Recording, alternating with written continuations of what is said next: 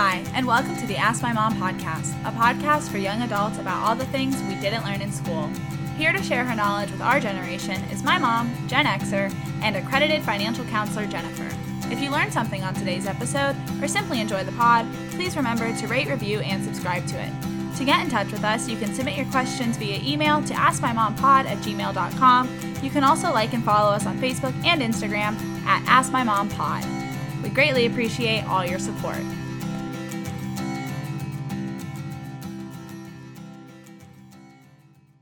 Hi, and welcome to another episode of the Ask My Mom podcast. I'm happy to have you join me today because I have a question from a listener this week.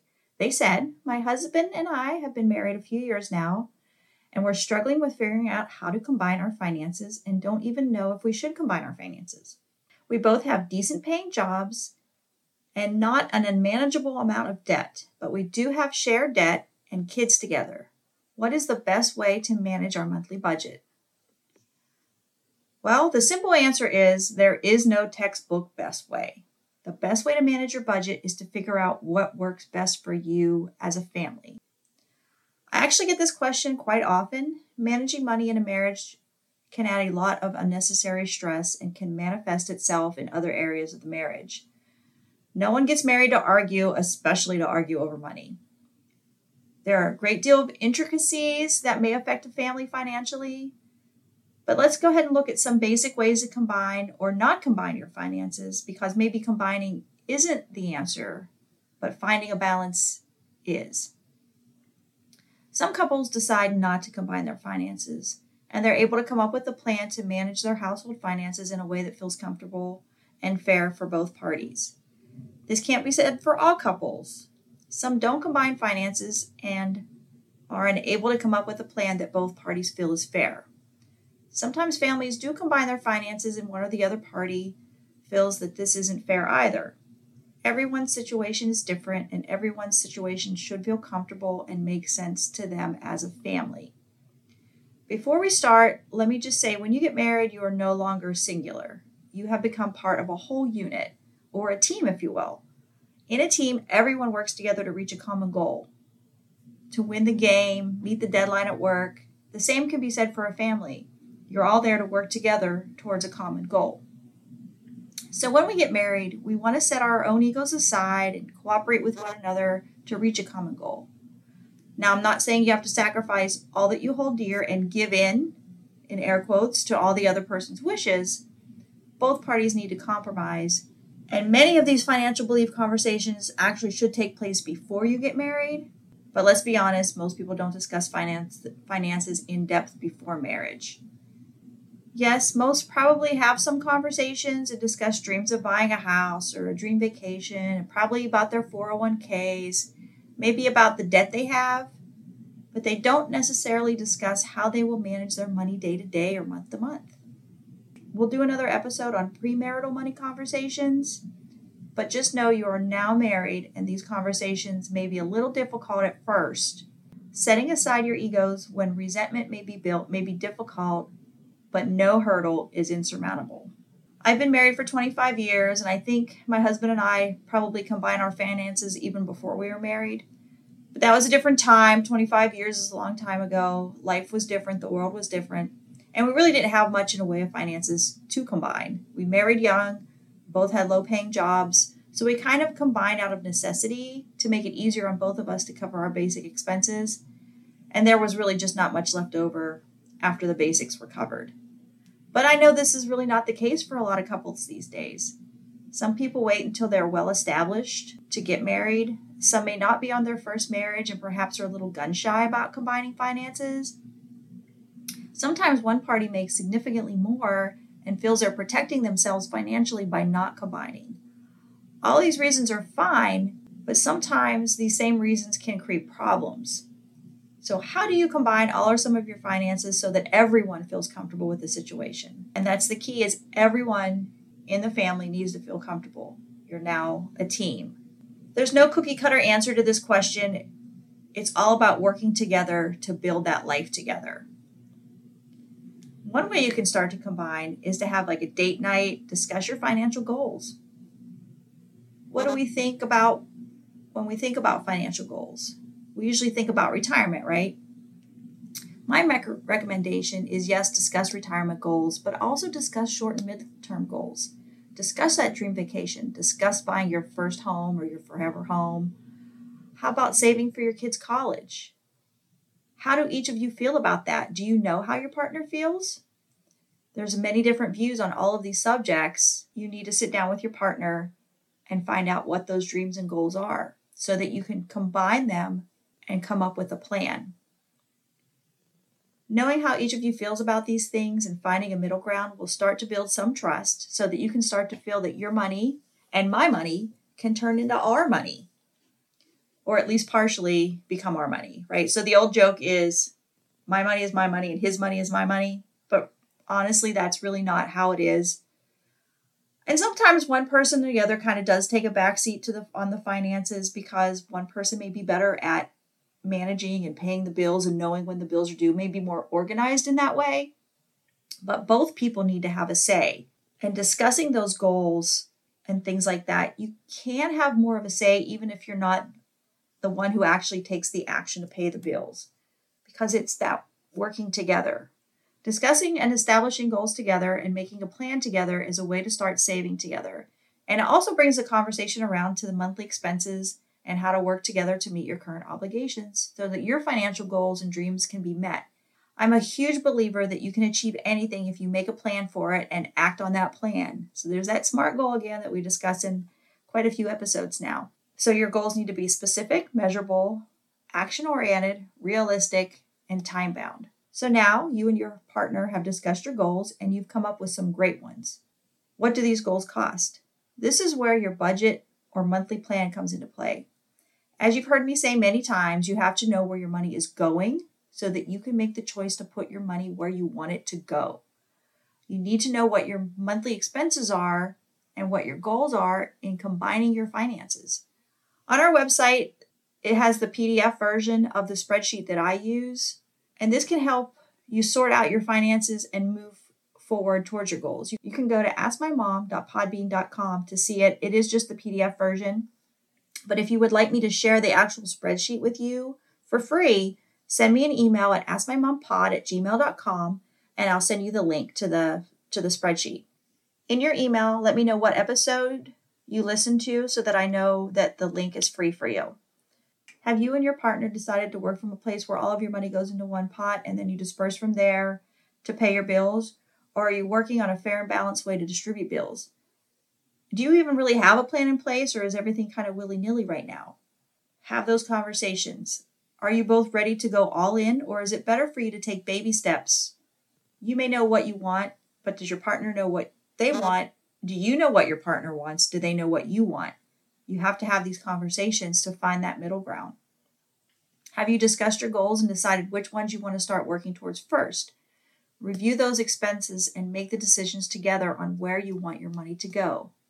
The spreadsheet from the Ask My Mom website will really help you see where your money goes, and that helps you make those decisions on where you want your money to go, because you don't know how to get where you want to be until you really know where you are. So you have to know where your money is going currently. And maybe your partner, if you're really the bill payer, maybe your partner really has no actual concept of what the monthly expenses are. Maybe they know, well, the electric bill's $140 and the gas bill's this, and this is what I spend in gas in my car. But do they know the big picture? Or are they the main bill payer and you really don't know the big picture? You have to sit down and talk to each other about that. So let's look at the all-in approach. It could look something like everyone's pay goes into one pot. From there, all the bills are paid. And when I say pay bills, I'm talking about housing, transportation, food, and debts. So now we have taken care of our necessities as a family. Remember, this is after you have established a new budget based on where you want your money to go. Now let's put our money into savings. Most likely some of your monthly income has already gone into your retirement, but do you have retirement savings outside of that? And now let's put our money into our various other savings vehicles that are helping us with our short and mid-term goals. And emergency savings is always one I recommend. But beyond that, what are you working towards? Move that money out of the big pot into those savings accounts. Better yet, set up allotments straight from your direct deposit to cover all of your savings. What is left now? How many extra activities have you agreed upon? Does someone have a gym membership and someone else collects figurines? These may be things that one person has no interest in, but you both agree that it's something that's important to each of you and that money can be spent on your individual wants. Perhaps you don't want to have to negotiate your wants with each other, and the remaining money, after all the necessities and the savings have been paid, you just split it all down the middle. That's okay too. And remember, you can have more than one savings account and more than one checking account at your bank or credit union. Basically, by incorporating structure into your finances, you're really giving yourself more freedom. I'm addicted to my daughter's Cricut. You know what that is? It cuts the vinyl designs to make custom t-shirts or stickers for decor, stickers on cups, like the Yeti cups that everybody puts their name on, or the water cups. Like, I'm totally addicted to that. I've been putting names and labels on everything. Noelle thinks I'm crazy. She says everything doesn't need to be named in the kitchen. I think it does. I love the Cricut. I'm so addicted to it. My husband supports this craziness, although I get a lot of eye rolls and I know I spend too much. So the money I spend on my vinyl comes out of my allowance because we each get an allowance. We pay everything, we move the savings, we do whatever. We each get our little allowance. And we leave some in a common account for unexpected things that don't necessarily have to come out of emergency savings, like if the younger daughter needs something for school or there's a concert we want to attend. There's also a little pot in the combined checking account for those types of things. He has a video game subscription and all these crazy apps for television so he can watch soccer games and movies. I think he has way too many, but he takes that out of his own allowance because that's his hobby. I have the Cricut. He watches movies and watches soccer. That way we don't really have to go, oh my gosh, I can't believe you're spending this much, because it comes out of his money, his allowance. And my Cricut, my vinyl, I watch for the sales at Michael's, and I'm out there spending my allowance on vinyl. So it doesn't affect the family, and I still get to have my hobbies. We do the allowance so that our wants don't cause a financial hardship for the family. I know what I personally have to spend. We're not swiping from the same pot, overdrafting the account. And having the ability to still do those little things for ourselves is really beneficial to our emotional well-being and supports our self-care. We don't have to fight with each other about it, and it makes us feel good, and it gives us our unwind time or whatever we need that for. It really supports our self-care. We each get the same amount regardless of who makes what, and we can do whatever with that money. So that works for us. By developing this structure, and this did not happen overnight, we really have reduced financial arguments. There's normally a discussion about impulse purchases, but knowing that both of us are impulse shoppers, we found a way to work with this bad habit and not let it overtake or cause a hardship. Basically, we budget for it. And that's that extra money we leave in that joint account. So it covers expenses that pop up. Or we love gadgets. So if there's a new gadget out, we can take it out of that money if we both agree on it so that it doesn't create a problem in the big picture. We budget for our bad habit, basically. I hope that makes sense. If not, send me an email and I can explain or shoot you an email back. Working within what we're like and what we like to do really has built that structure. And we really don't have any bad conversations about money anymore. The hardest thing was when the hurricane came, insurance isn't covering the minor repairs we need because it's under the deductible. So those are conversations that we have. I think all the contractors want way too much money. He says he doesn't want to do it himself. So, those are conversations. I get that. Not everything is peaches and cream all the time, but it takes time to build that understanding of each other's wants and needs to come up with a plan together. But this doesn't work for everyone, and I totally understand that. It worked for us, but it really took us 25 years to get here. So if you're not really ready to combine, there are some ways you can work together to still meet that common goal. So let's say you have established some common goals. You use the Ask My Mom spreadsheet to learn where all of your money is going and where you want it to go. So if each of you work outside the home, you can decide that each pays half of all the expenses, housing, food, utilities, kids' needs, money into savings towards your goals and emergencies. Then each of you maintains the remainder of your own pay. This is a way to do it, but it may not always seem fair if one person makes significantly more than the other, which is often the case. So what's another way you can do this? Well, one person could cover all or most of the short or midterm savings to work towards those common goals while the other covers the bills, or you could distribute the bills and commitments based on a percentage. So what this looks like is that you each pay a percentage of the bills based on what percentage each makes of the total household income. For example, if one partner makes $5,000 a month and the other makes $2,000 a month, the total is $7,000 a month. So therefore, one person makes 71% of the total income and the other person makes 29% of the total income. So you would pay 71% or 29% respectively of the total commitments. Then each of you could have your own personal budget for your incidentals and hobbies. And what you include in the monthly combined expenses is up to you. That is why it's important to sit down and talk about our goals first and then do a budget together so that you can each share and compromise on what's important as a family unit and to each of you individually. Now, let me just say that just because one person makes 71% doesn't mean they have 71% of the vote. I know that there are some that think they do. They think just because they make more money, they have more say.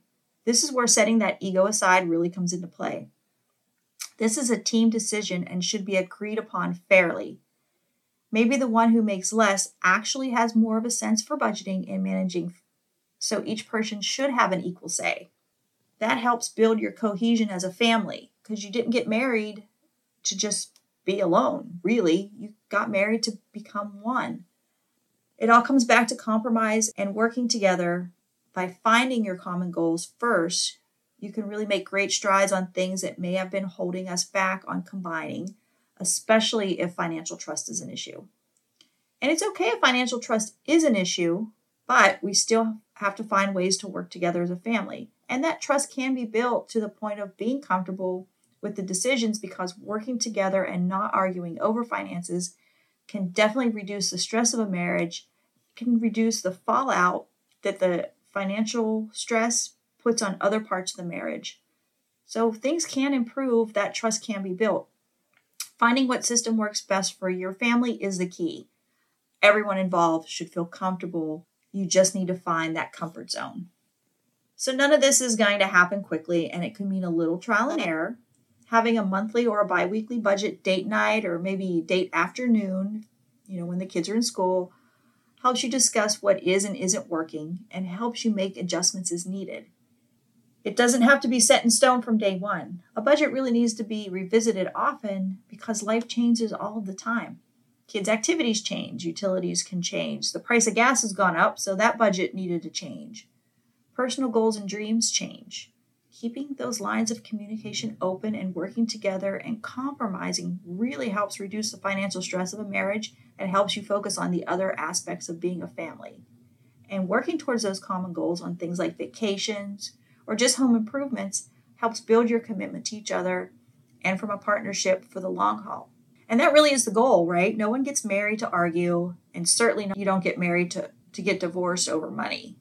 So don't forget, you can request a free copy of the editable spreadsheet by emailing me at askmymompod@gmail.com and mention this episode. So take the time to schedule that date night. Get a bottle of wine or make a pot of tea. Grab a box of tissues. Discuss your financial goals and dreams. Establish your budget. Decide where you want your money to go, and then decide if you want to go all in and combine all of your finances, or if you want to maintain separate accounts after the combined obligations are taken care of. And you have to decide which route works better for you when you combine. I really do like that percentage idea. I think that's a pretty fair way. I think that's probably, if we didn't do it the way we did it, we probably would do something like that, except for right now where I don't have a full-time job anymore. That really wouldn't work for me. But we've been married so long, like our money has been our money for such a long time. And we've supported each other through the ups and downs of marriage for the last 25 years. So, financial ups and downs and all the ups and downs, right? So that's the goal, is you support each other when necessary and you expect that support in return. Getting married really does mean you've formed a partnership. Although it may take time to solidify that and learn how to work within that partnership, marriage is a learning curve, right? Don't give up right away. There's nothing is learned overnight, but working together towards common goals does help you feel like a more cohesive team. You have to find out what works best for you and your family. And if you have questions on this topic or you feel like I didn't cover your concern, please send me an email at askmymompod@gmail.com and I will be happy to expand for you.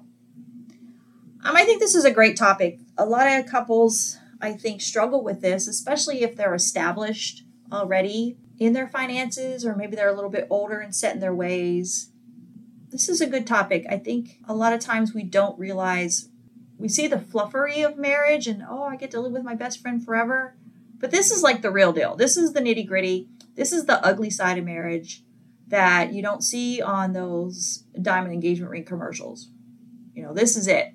And being prepared for these conversations and for these changes and making a plan ahead of time really goes a long way. But if you didn't make your plan ahead of time, that's okay. We can make a plan now. It's never too late to get started, and it's never too late to change your mindset. Regardless of why you may have the views you have, these things can change because your new number one is your family unit. It's not myself anymore. So we have to do what works best for that family. So please, if you have more questions or you have some input, shoot me an email. I'm happy to hear from you. Thank you for listening today, and I hope you learned something. I feel, like I said, this is pretty important stuff. So I welcome additional conversation on this topic, and we'll get working on that pre-marriage conversation episode. So have a wonderful rest of your week. Thank you for listening to another episode of the Ask My Mom podcast. You can get in touch with us on Facebook at Ask My Mom Pod. You can email any questions to askmymompod@gmail.com. And of course, please remember to rate, review, and subscribe to the podcast on Apple Podcasts, Google Podcasts, Spotify, or wherever you are listening to this. Thank you.